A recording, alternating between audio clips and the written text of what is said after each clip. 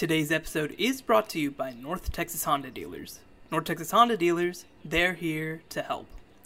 Welcome everyone to the Republic of Football. I'm your host, Shahan J. Aracha, the college football insider at Dave Campbell's Texas Football. You can find all of our work at texasfootball.com. You can follow us on Facebook, Dave Campbell's Texas Football. You can follow us on Twitter at DCTF.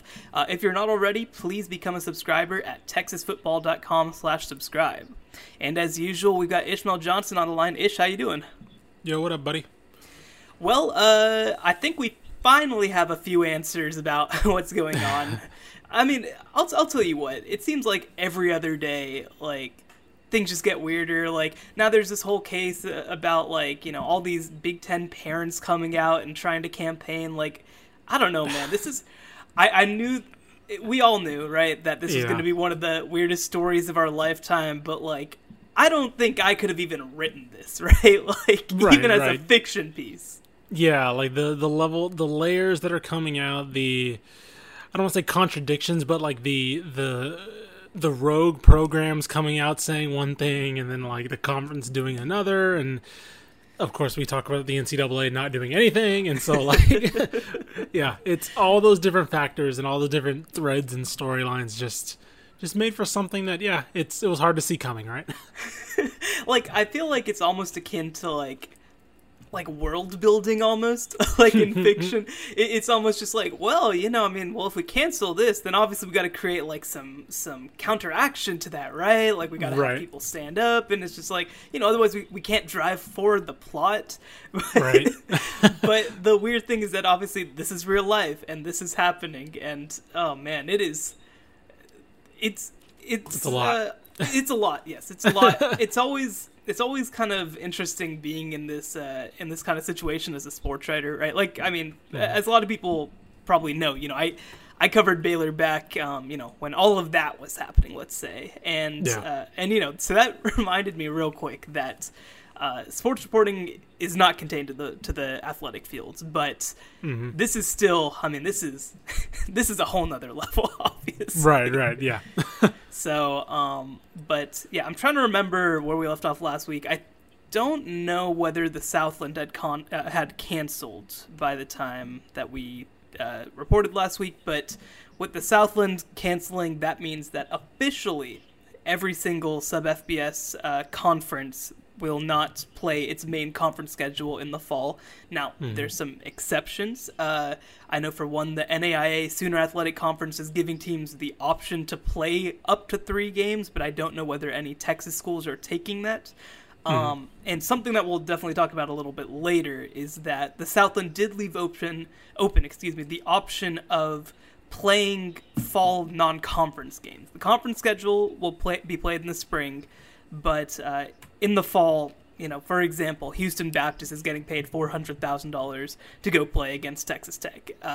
The Southland Conference is not going to mess with their money, but obviously a pretty big paradigm shift. I believe at this point every single FCS conference has opted to move conference play to the spring. So I think the Ohio Valley Conference was the last one to do it. So look, if the spring ends up being sort of a small college showcase, I'll be perfectly okay with that. But the Southland was kind of the last loose thread that we had, and they have now made a decision.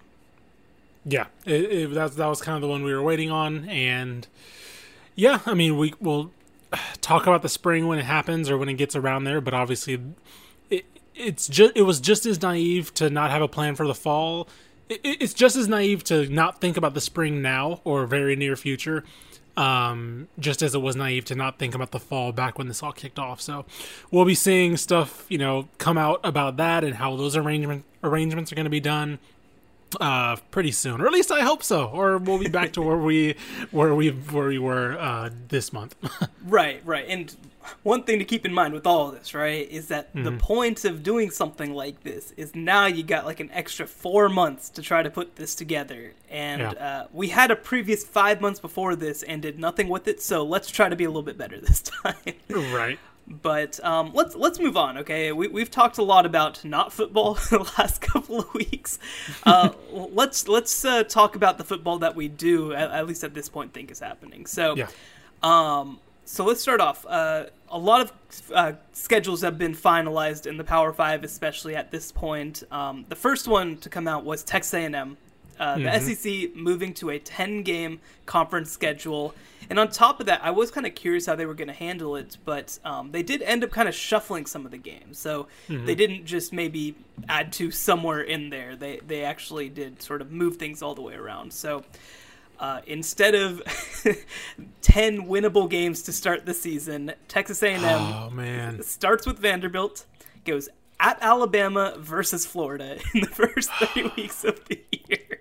Man, so remember how this was supposed to be the year that A&M walked into Tuscaloosa with, what was it, 8-0, 9-1, 10-0? Yeah, that's what we kind of had them at. Yeah, yeah, that's probably not going to happen. To be fair, they will walk in most likely undefeated. Right, yes. That remains the same. They will probably walk into Tuscaloosa 1-0. If they don't, we got bigger problems. But that has not changed.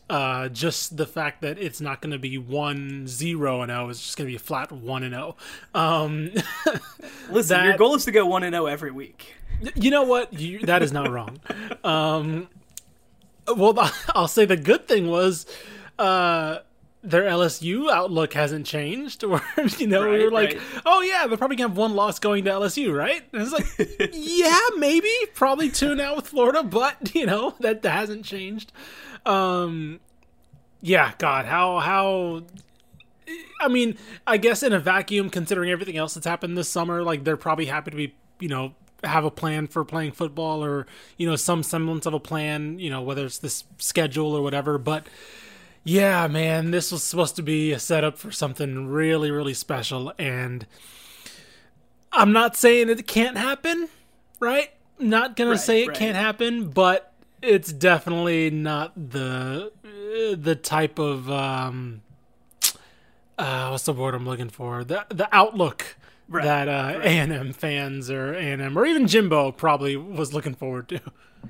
Well, and the thing is too, right? Like, I think that you look at the 2 games that they added, because they replaced Colorado, North Texas, I believe it's Abilene Christian, and Fresno State. Those games are gone. Those were 4 potential wins. I mean, games they really, really, really should have won, obviously. Right.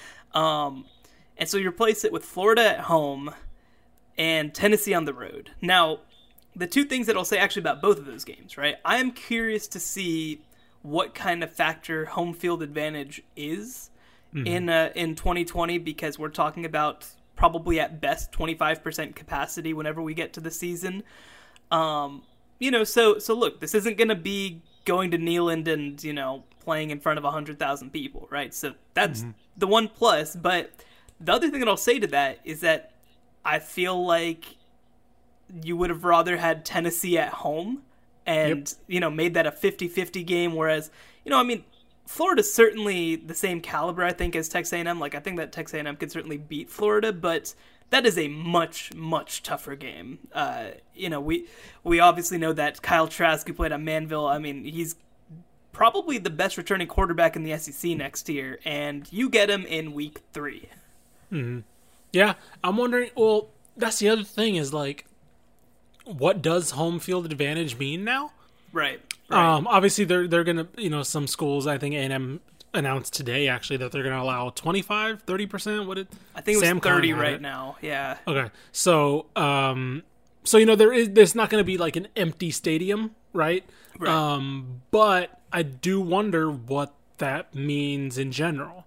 Are you going to have... Is it going to be something... There is something to, traveling on the road in general, as far as, like, sleeping in your own bed and routine and things like that. Like, those are factors, too. But, like, we talk about Kyle Field as being an intimidating environment. We talk about Tuscaloosa being an intimidating environment. Is it as intimidating when you have significantly less and they're all spaced out and they're, what we're assuming the protocols are going to be? What does home field advantage look like in the SEC under these protocols?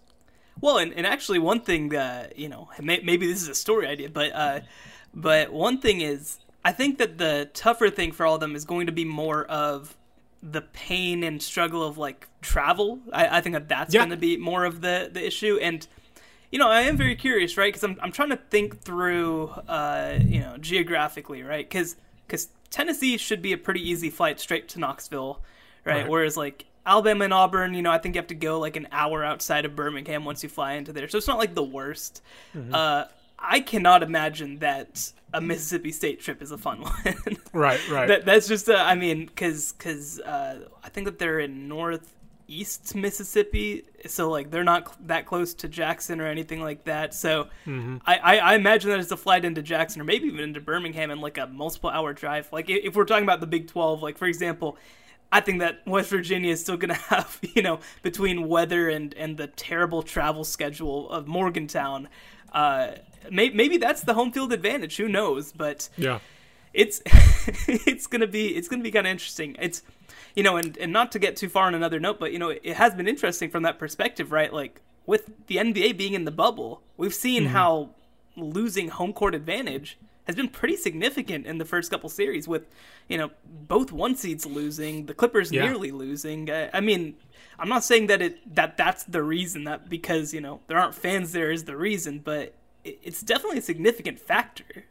Sure. No, I mean, I think that was, I was talking to one of our coworkers about that earlier today when we talked about the Lakers and Blazers, and when I was watching that game last night, I thought it was the Mavericks and the Clippers this series, and I basically looked at what happened in game one, and I was like, man, I wouldn't be surprised if this is a close 4-game series, but the Clippers pull it out. But if they had home court, I thought the Mavericks could maybe pull out 5 or 6, because Dallas in a playoff environment is a really good environment. And that's a really young team that feeds off of that. Obviously, we're transitioning sports here, but you get the point where it's like those toss-up scenarios, something like home field or home court flips it, right? Like it goes the other way based off that, the energy. I'm not a believer of momentum, but I am a believer of energy. Yeah. Right? And so like there's adrenaline and there's something that gets in players when they hit a big 3 and the crowd goes wild and they just feel amped. When you get a big sack or a big pick or force a fumble and you just feel amped up and you're ready to go. And like, yeah, that'll still happen to some extent, because players still get hyped in practice on 11-on-11s and things like that. But like, there's not going to be that massive roar that so many of these teams are used to experiencing when something just seismic happens in a game. Right. Yeah, and I mean, I'll tell you what. One of the moments that will always stick with me is, I was on the field during that 7 overtime game, right? And that moment when Kellen Mond throws the 2-point conversion was absolutely insane. Just unbelievably insane. Like a moment that I wasn't playing in the game. I'm not a Texas A&M fan or anything like that, but like, holy crap, that energy, And, yeah, I know. And I do think it is going to be kind of fun to figure out, because you do sort of expect with 18 to 23-year-old kids that maybe the effect is even greater than obviously professionals. It is going to be kind of interesting to see, like, if home field advantage kind of, disappears in some ways. I think that's kind of a fun thing for fans, because it's like, oh, okay, maybe this does mean something that, I'm wearing my, maroon and I'm wearing my whatever and and all of us are getting together. It does sort of add to it. Whereas, it is kind of funny to think like, if nothing changed, I do think that's a little bit of a letdown, right? Sure. I think one of the other experiments I'm going to be interested in seeing is like, it's no secret that college attendance is dying, and it was dying because the home experience is getting better, right? It's easier to watch a game in your AC, especially in the South, in the AC with 20,000 different camera angles, and everything's at your disposal. And sometimes to some people it's cheaper as well, right? Especially with student tickets and things like that going up in pricing. But we all admit, I think universally, that the crowd is what makes college football to some people better than the NFL, or more enjoyable, or at least at the very least, it's more unique that way as opposed to NFL crowds. And now, we get to put that to the test, right? Because we get to see like, okay, what happens if like almost everybody's at home? Do we enjoy it as much? Do we focus on maybe things like that we that we're maybe more willing to overlook in the college game, like the quality of play to a man, right? Certain things like that I'm really interested in seeing. I don't think it'll be that big of an issue for myself personally, because again, there are things outside of individual talent that I appreciate about college and high school as opposed to pros. But when you take an element that everybody universally agrees is something so vital, what happens to your enjoyment of it? Yeah, it is going to be really interesting. So let me go through the rest of the schedule real quick. So after the Florida game, we're going at Mississippi State, a bye week, versus Arkansas, which, by the way, will be at Kyle Field, will not be at a neutral site this year. At South Carolina, at Tennessee, versus Ole Miss, versus LSU, and then they close out at Auburn. So you look kind of at, after those first two tests at Alabama versus Florida, you're still going at Mississippi State, Arkansas, at South Carolina. At Tennessee is probably their first sort of major test after that. I'm very curious to see what Tennessee does look like in the next year of their era. But then, versus Ole Miss, and then you still have the LSU game and the Auburn game, right? So they still kind of finish with that difficult end of the season, but the middle is, I don't want to call it manageable because it's still going to be very difficult, but, look, there's still plenty of ways for Texas A&M to turn this into a special season. And the other thing, that I'd be curious about too is, Alabama in week 2 of the season, they're still going to be playing with, Mac Jones still trying to figure it out a little bit, I'd imagine. Right. Yeah, I think we kind of brought that up when the first schedule was released, and we're saying, don't you kind of want to catch Alabama early? Right? And so I'm wondering, okay, is there something to, is there a glass half full type thing with this, right? Obviously, you'd like to be able to build up a season full of steam and maybe go into Alabama with confidence, but, I mean, Alabama's working on a new quarterback. That's not something to be taken lightly. Yeah. Now, I will say, I definitely think that you would have liked to have the LSU game early if you had to pick between the two. Because LSU's replacing so much. But should be a lot of fun. I mean, the one thing that you obviously say about all of this is all right, 10 legit games, right? Not sort of this, don't get me wrong. I mean, us, we love the group of 5, we love the FCS, all that sort of stuff. But, it is different to kind of know, okay, you're getting 10 real games here, not, maybe a 50-50 game and then, 3. Again, what am I learning from Texas A&M playing North Texas, right? I love North Texas. I'm not learning anything from it. So it will be kind of fun to get to see 10 sort of truly competitive games. Let's move on now. So there were 3 new Big 12 scheduling decisions that came out. None of them were super unexpected, but interesting nonetheless. So we have Texas. They decided to keep their game against UTEP. I think I mentioned it a little bit last week, but getting to keep that money in the UT system kind of seemed like a no-brainer, and it was already scheduled. Baylor has decided to play Louisiana Tech, especially after Incarnate Word, who was the other scheduled game, decided to not play at all in the fall. They're going to push everything to the spring. And then TCU, they lost their game against Tennessee Tech once the Ohio Valley Conference canceled. So they've decided to come back, and they're going to play SMU as they previously were going to, but the game now moves from Dallas to Fort Worth. So out of those 3 games, does any kind of stick out to you? Well, first I want to hear yours because you've been dissecting these schedules. Yeah, so I'm obviously glad that we get the skillet back, right? I think that was such a fun game last year. I'm glad that we get to see Shane Buechele go against that defense I will say that was such an odd cancellation at the time. Yeah, so the thing that's weird about it, right, is that, the game was supposed to be in Dallas, right? That's sort of the whole deal. And, usually when they schedule these games, they sort of schedule them per se 2 for 1. So then you're going alternating. So then SMU was probably well, if you want us to come here, you're going to have to pay us, right? And TCU is probably we don't want to pay you the price that it would cost for SMU to come. We'd rather pay, Tennessee Tech $300,000 than pay you $800 or I don't know the numbers, whatever. Right. At the same time, this feels like something that's just all right, whatever. Give us the next 2, and and we'll obviously adjust this year because we'll quit being petty about it. Yeah. Right. And I mean, I'm sure that the big thing too is that this obviously sucks for SMU season ticket holders who who since there's only going to be 25% capacity, they might not be able to go see it live, and this would have been a prime opportunity to get to see, again, Shane Buechele play against a Power 5 team. I'd be curious to see whether TCU made any concessions in that case to try to get at least some SMU fans in the stands. Yeah. But yeah, I mean, look, I think that's clearly the most interesting game of these three. But I will also say too, I think that Louisiana Tech is a very interesting team. They won 10 games last year. They bring back their coach Skip Holtz. They do lose basically their entire defense, but so does Baylor. So I'm really curious. Not that I think that Louisiana Tech is a team that should beat Baylor, but I think they could keep it interesting. I was about to say, it's a competitive team that, has a good coach, right? Skip Holtz has done a really good job there. He's been linked to other jobs, it seems like, the past couple of years.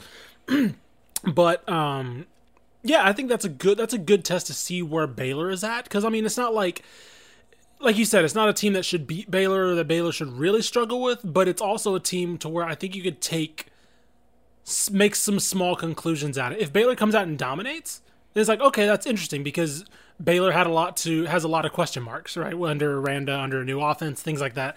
If they come out and throw for 450 yards and all of a sudden, they win by 30, it's like, okay, let's see what we got with this Larry Fedora offense. I kind of agree with that one. Though, for me, the little football nerd in me likes the idea of Texas and UTEP playing, and then once I actually watch the game, I'm gonna realize that why was I ever interested in this? But yeah. I mean, look, I have been very consistent since I've taken this job, basically, that I am absolutely a UTEP homer. But I don't know what exactly optimistic I could take from this game. In fact, I think that this is a good transition, right? So Stephen F. Austin, out of all the Southland teams, is being the most aggressive about trying to play in the fall. And their athletic director actually told me yesterday that not only do they want to try to play as close to a full schedule as the NCAA will allow in the fall, but they actually don't want to play at all in the spring. If the Southland plays in the spring at all, they're going to try to opt out. They're going to try to not play. I think that their reasoning was pretty sound, which is that, first of all, that spring to fall, in 2021 is going to be something that I think we need to be really worried about from a safety perspective. Sure. And for them, they were basically like, any games that we get to play, any practices that we get to do in fall 20 are, sort of, easy games, right? Like they don't cost us anything. We anticipate that at least that a team will be able to play at least half of a schedule without exhausting eligibility. That's that's what we've seen at the Division II and Division III levels so far. A ruling's supposed to come out on that today potentially, hopefully by the time that you're listening. So they're going to play as many games as the NCAA allows them to play and not do that. Now, all that said, that doesn't necessarily fully, in my opinion, take into account the situation, right, that we're dealing with. Right. The reason why everybody's delaying, but that is their logic. For SFA in particular, again, like you mentioned, like situation aside, they're in a unique way because my question is, what benefit do they have, again, situation aside, playing in the spring? They're banned. Yeah, right? Yeah. They're postseason banned, so even if the NCAA comes out and says, FCS tournament goes on in the spring, SFA, why would SFA care? Like, SFA they're going to have a reduced scholarship numbers, they're going to have no chance of making the playoffs, so, if it does happen, and they're going to be playing with smaller numbers anyway, and so it's like, why not just why bother, going up, trying to throw what you can at the wall in the spring, when you can just use this as development in the fall, because they're going to be a young team as it is, right? And so I can see where they're coming from when they're just looking at it from a developmental perspective. It makes complete sense to me. Again,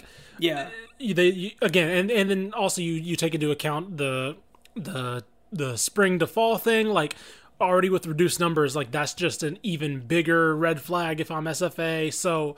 Yeah, no, that makes complete sense. What I'm curious about, and I guess I'm assuming the NCAA would let them get away with it, but would they let this year count for the ban?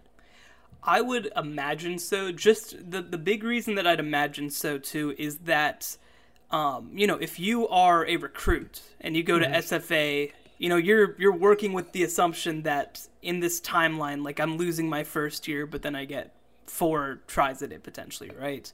That would be my assumption.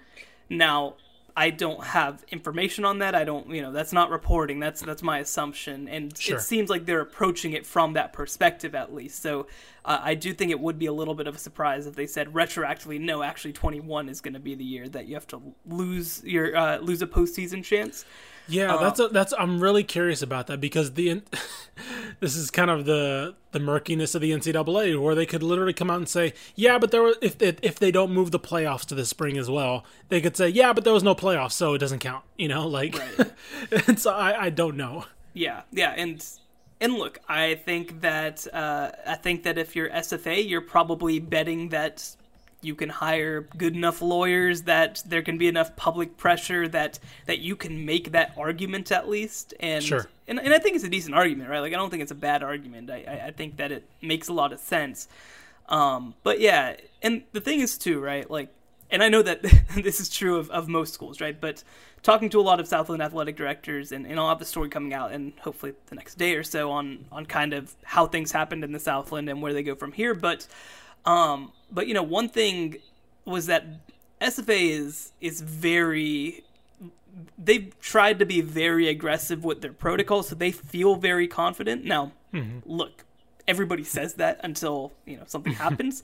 Yeah. But I know that they've tried to be out ahead of this and be prepared and all this sort of stuff. And the other thing too is that financially, I know they do have, relative to some other Southland schools, the resources to be able to do that consistently versus, some other Southland schools. Like, I mean, again, the Louisiana schools are not funded the same way that the schools in Texas are funded. And obviously don't have the alumni base that potentially SFA has. So, look, obviously we want this to work. We want everything to be okay.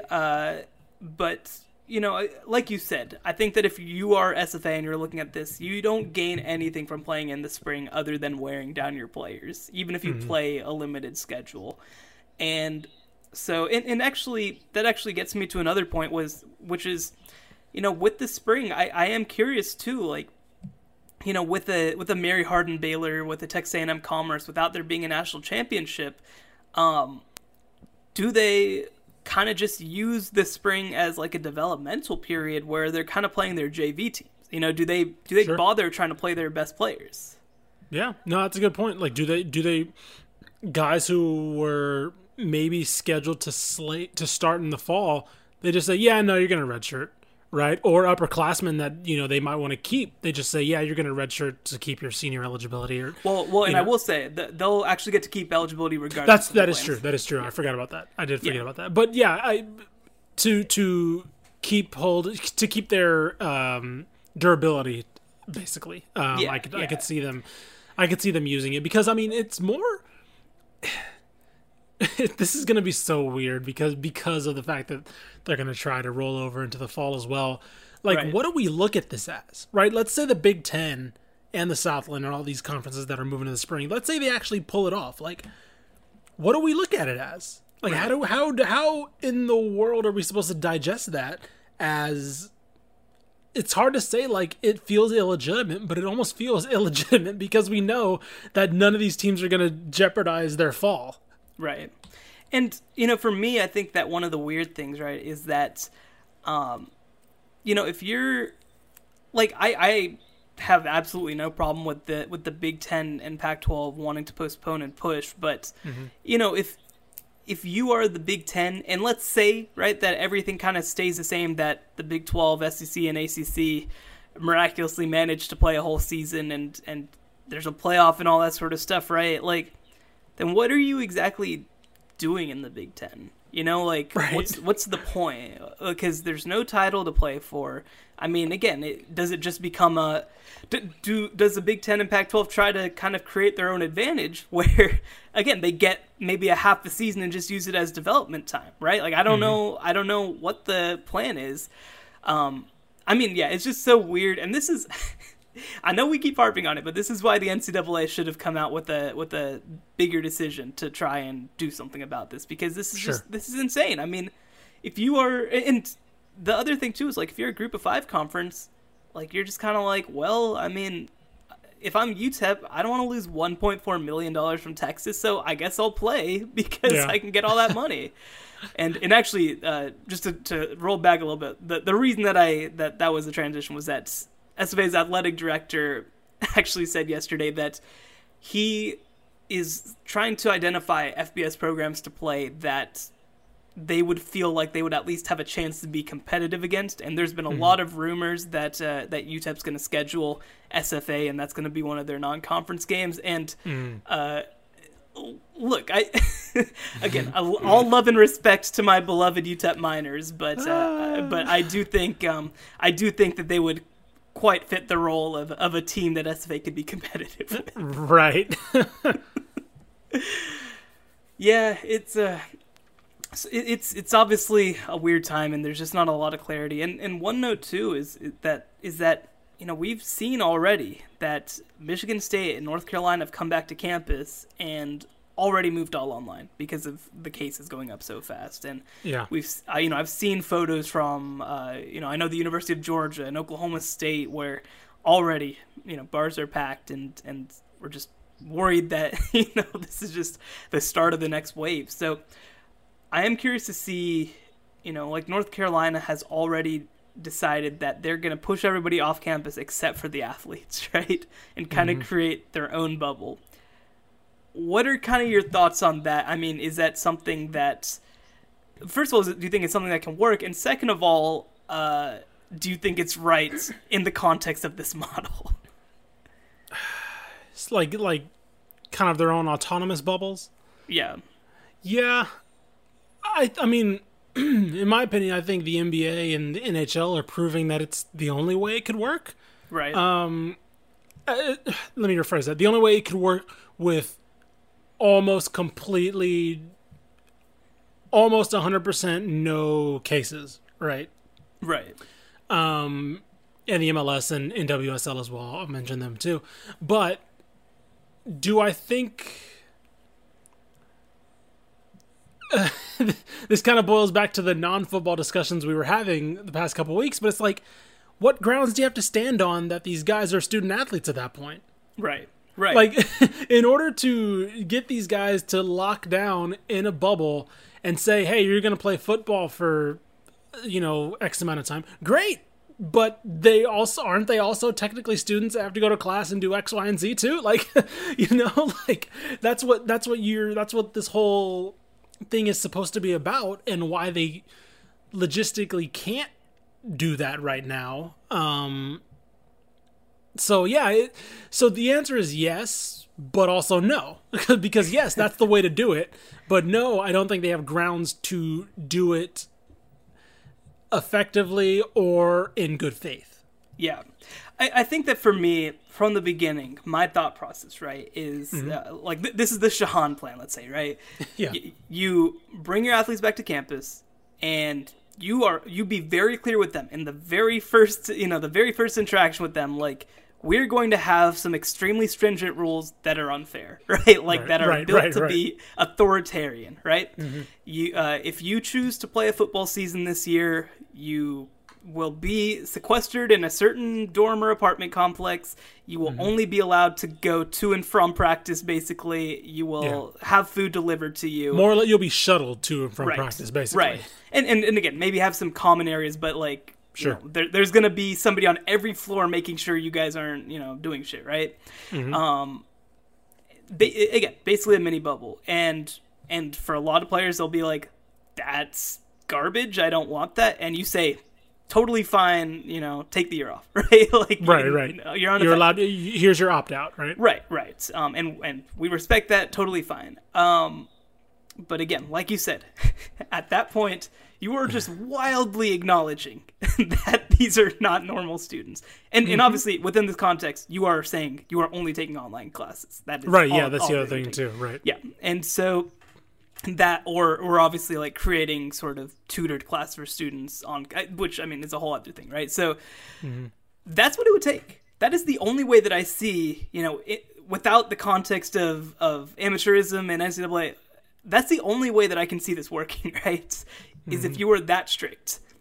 And I think that actually one thing that we're seeing is that at some of the lower levels, I don't know whether they've gone to all those extents, but some schools are kind of trying to treat it like that.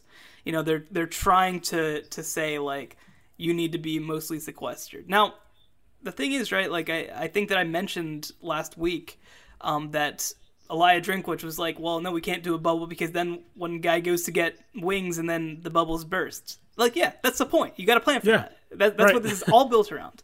Yeah. But look, if you want to try and do that, I think that's what schools should have been spending the last 4 months of their lives doing, is trying to do something like that. So I think that both of us are obviously hopeful that this can get done and this can get done safely. But and I think that there's, I think that certain schools are doing it better than others, right? Like, I think that some schools are being very aggressive and trying their best. And I did see, like, Baylor's athletic director said they're going to test 3 times a week. They're going to test at the beginning of the week, 3 days before the game, and 24 hours before the game, right? I mean, that's about as good as you can ask for, right? Like, that's perfectly reasonable in the context of this, but that's the kind of rigor that it takes. And and like, also another program that I'll give some credit to as well is, we, especially among us, like, Dabo Swinney is kind of a punching bag at times for, of course, his very cliched coach speak and very cheesy, coach speak at times. And obviously some things he says about player payment and all that stuff, despite what he gets paid. Sure. But Clemson's been very open about everything going on. And when it comes to comparing them to other programs, they're at the very top, near the very top, as far as being open to testing, being open to results, being open to what their protocols are. Like, that is a program that, for all the crap we give them about other stuff, that is a program that's been very open and transparent about what's going on with COVID. I mean, we were all very panicky and very, judgmental about them back in June when they came back with all these, rightfully so, when they came back with all these positive tests. But again, they were open about them, saying, hey, here's what we have, here's what we're doing, here's the results, here's the X, Y, and Z, here's our protocol. They've been one of the model programs as far as tracking this thing. And that you're not seeing that all over the place, and that's what's gonna have to change in a lot of cases to be able to, for people to have the trust and to be able to gain the trust or entrust these programs to taking care of this themselves, because that's the responsibility that they've been given by the NCAA. And Clemson's proving that it could be done. Now, can it be done through? Does it have to be that level of a program with that level of financial, capabilities? Maybe, but we'll see. But that's a good standard to set, and that's a good example that they're setting there. And I'll give credit where credit is due. Clemson's handled this really well. Yeah. Well, one just sort of general question. If let's say that we go and teams are able to play a decent amount of games this season, and then in the spring they're able to go and the Big Ten and Pac-12 play 7-8 games, right? Yeah. Would it be what do you think it would? How do you think? I guess I'm trying to figure out how to ask this question. So, like, how do you think that it would impact things? Would people be mad if, for example, they just said, this is all an exhibition season. There's no national title, and like, we're just because again, there's so many not playing, but you still get to see your team. Potentially, you could still earn a conference championship depending on what a conference wanted to do. Like, would that just be completely unpalatable, or would that be something that we'd still get some enjoyment out of the season? That's a good question. And let me say with that the assumption that guys are able to keep their eligibility too. Yeah. At that, man, that's a great question. I don't think we will. I don't think it'll have as much of enjoyment for a lot of people. I think I would be, because, me and you were into the 2 deep and 3 deep guys that would obviously be getting shots probably around that point. But I don't know how many teams would see it as worth it. Right? If you're Justin Fields, like, what do you care? Like, at that point, right. If you're Trevor Lawrence, what do you care at that point? Like, I don't want to play North Carolina for an exhibition. I want to play them to win the ACC to hopefully go to the playoff, right? One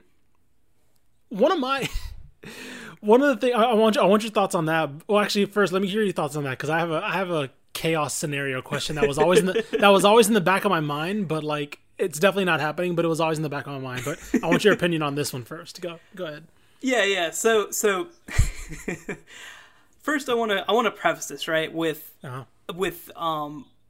my opinion that it honestly, regardless of what happens, even if we get to play sort of this, let's say that we get through this 10-game season and we find a way to have, a national championship and all that, it really, really, really sucks that this will be Sam Ehlinger's last year, right? Like, this chaos will be Sam Ehlinger's last year, that this chaos will be Shane Buechele's, that this chaos will be Charlie Brewer's last year, right? And this is assuming that this works, obviously. Yeah. So I think for me, some of it is selfishness of wanting, I want Kellen Mond to get that senior year that we think he can have. I want them to be able to have, obviously normal is out the window and probably will be even fall 21 to some extent. But like, I want them to have this ability to shine, to have their moment, have their last chance. Because like, a lot of those guys who I mentioned aren't necessarily going to be longtime NFL quarterbacks, right? Like it's different for a Justin Fields or a Trevor Lawrence who, they obviously have a lot of years left. But again, for somebody like Ehlinger or Brewer or Mond, like that's not necessarily what the NFL is going to be like for them. So I think from that perspective, I do almost wish that we just got to push it and see them in a year. And look, both of us are obviously football nerds, right? Like both of us are like, man, I get to go see, Casey Thompson. All right, let's go see what's up. Like, oh man, I get to, see what Gary Jackson's going to get some run. Right, like that's awesome. But obviously we're not the normal average fan, right? Like we're guys who are around this every single day. Like, I mean, look, I would be completely down to just like, hey, we know that at Texas State, Brady McBride's only going to get to play for a half, but I want to see that half, right? Like, I get into the spring games and all that, just see what's going on, and this is obviously like a better version of all of that than a spring game. But yeah, I mean, I don't know. That's obviously me too, where I want the story to be good. I want to get to see them get their shine. I want to, and I would also love to see what some of the guys behind them can do, and I don't know how unusual that is versus other college football fans. Sure. All right, so my chaos scenario. It was always because we don't know what's going to happen with bowl games, right? We have no idea. Absolutely. What if the playoffs just came out and said, yeah, we're only considering these 8 teams? Just flat out back in July. It was like Ohio State, Clemson, Oklahoma, Texas, Alabama, whatever. Those are the only teams we're considering for the 4-team playoff. What? And then they offered to, and then like, because at that point we're always talking about the eventual super conference or whatever, and not even if they just designate 8 teams, but if they just flat out, we know it's an unwritten rule more or less, but what if they just flat out said Big 12, Big 10, SEC, ACC, Pac-12, like that's it right there. And like, because I always thought about how this would be like the biggest power play. This environment would be the biggest power play possible by the Power 5, because at that point, like if the playoff just came out and said that, then they could organize a bubble. If they just came out and said, here's the 5 conferences that we're considering, we're going to put them in whatever state, or these 4 states or these 4 bubbles or whatever, and we're going to play the season. And that's it. Like college football would have been done. Like, again, that's me conspiring, against, or me thinking worst case scenario and conspiracy theory. But like, I had that thought for like a fleeting second in July, and I was like, this environment right now would be the most evil power play to like actually get the thing that everybody's worried about done. Well, here's the thing, right? You mentioned a little bit earlier, right? The whole amateurs in play and the whole like athletes being students first and foremost, that goes away, right?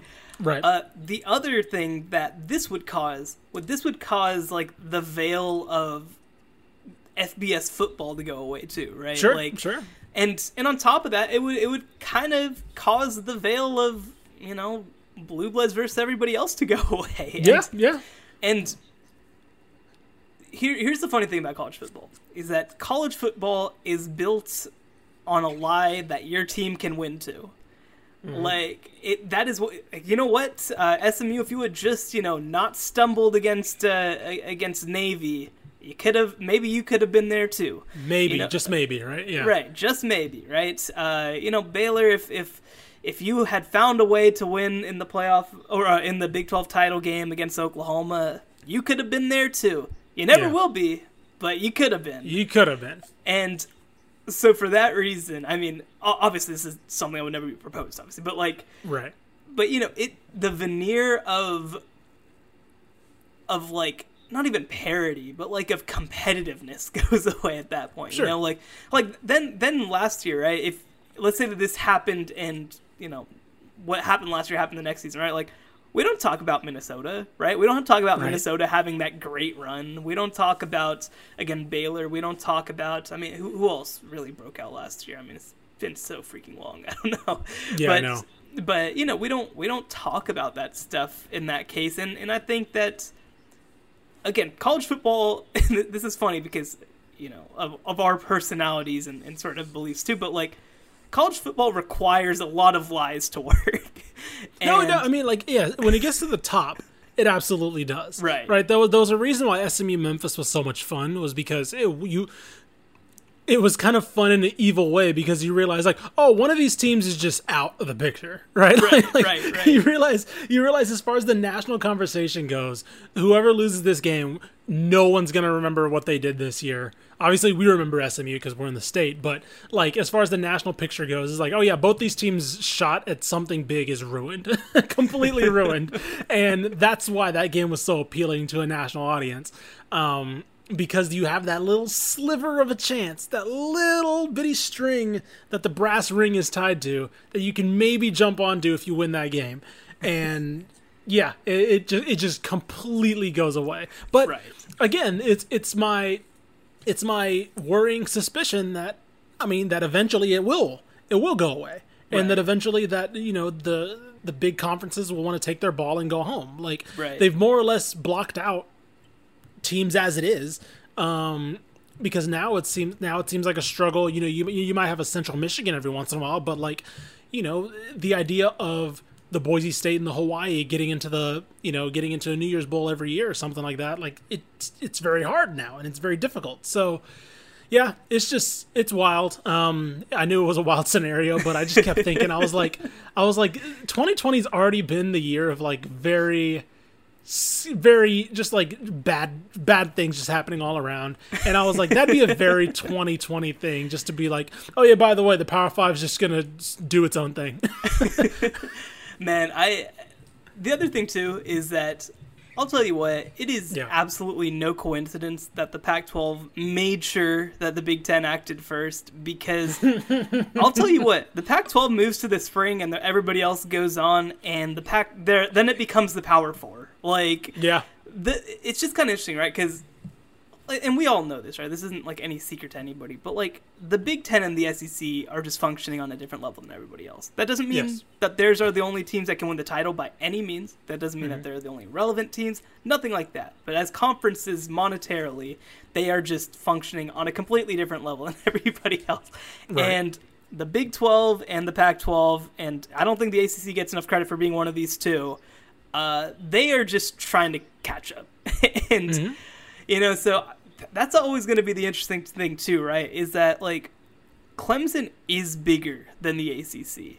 If Clemson went independent, the only group that would be impacted by that would be the ACC. It would not be Clemson.